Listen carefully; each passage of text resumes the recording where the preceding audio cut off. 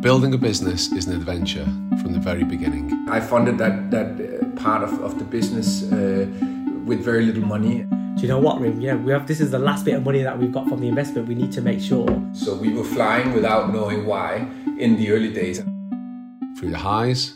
So Remy came back from Spain, came to the UK, set up in family kitchen, and the business just took off from there. People work for people.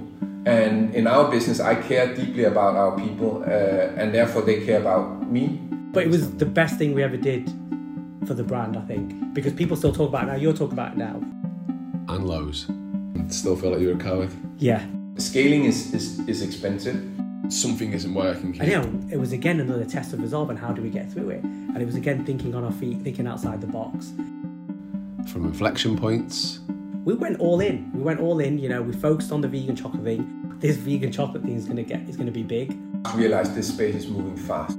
The thing that we've learned now is to focus. To motivation. My purpose behind Meatless Farm is to make a social change. The thing is, what we need to remember is that we are not in this for some speculative purpose. We are in this to change the way we eat.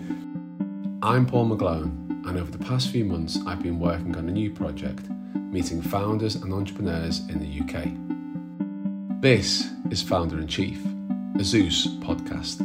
Subscribe to Founder in Chief wherever you get your podcasts.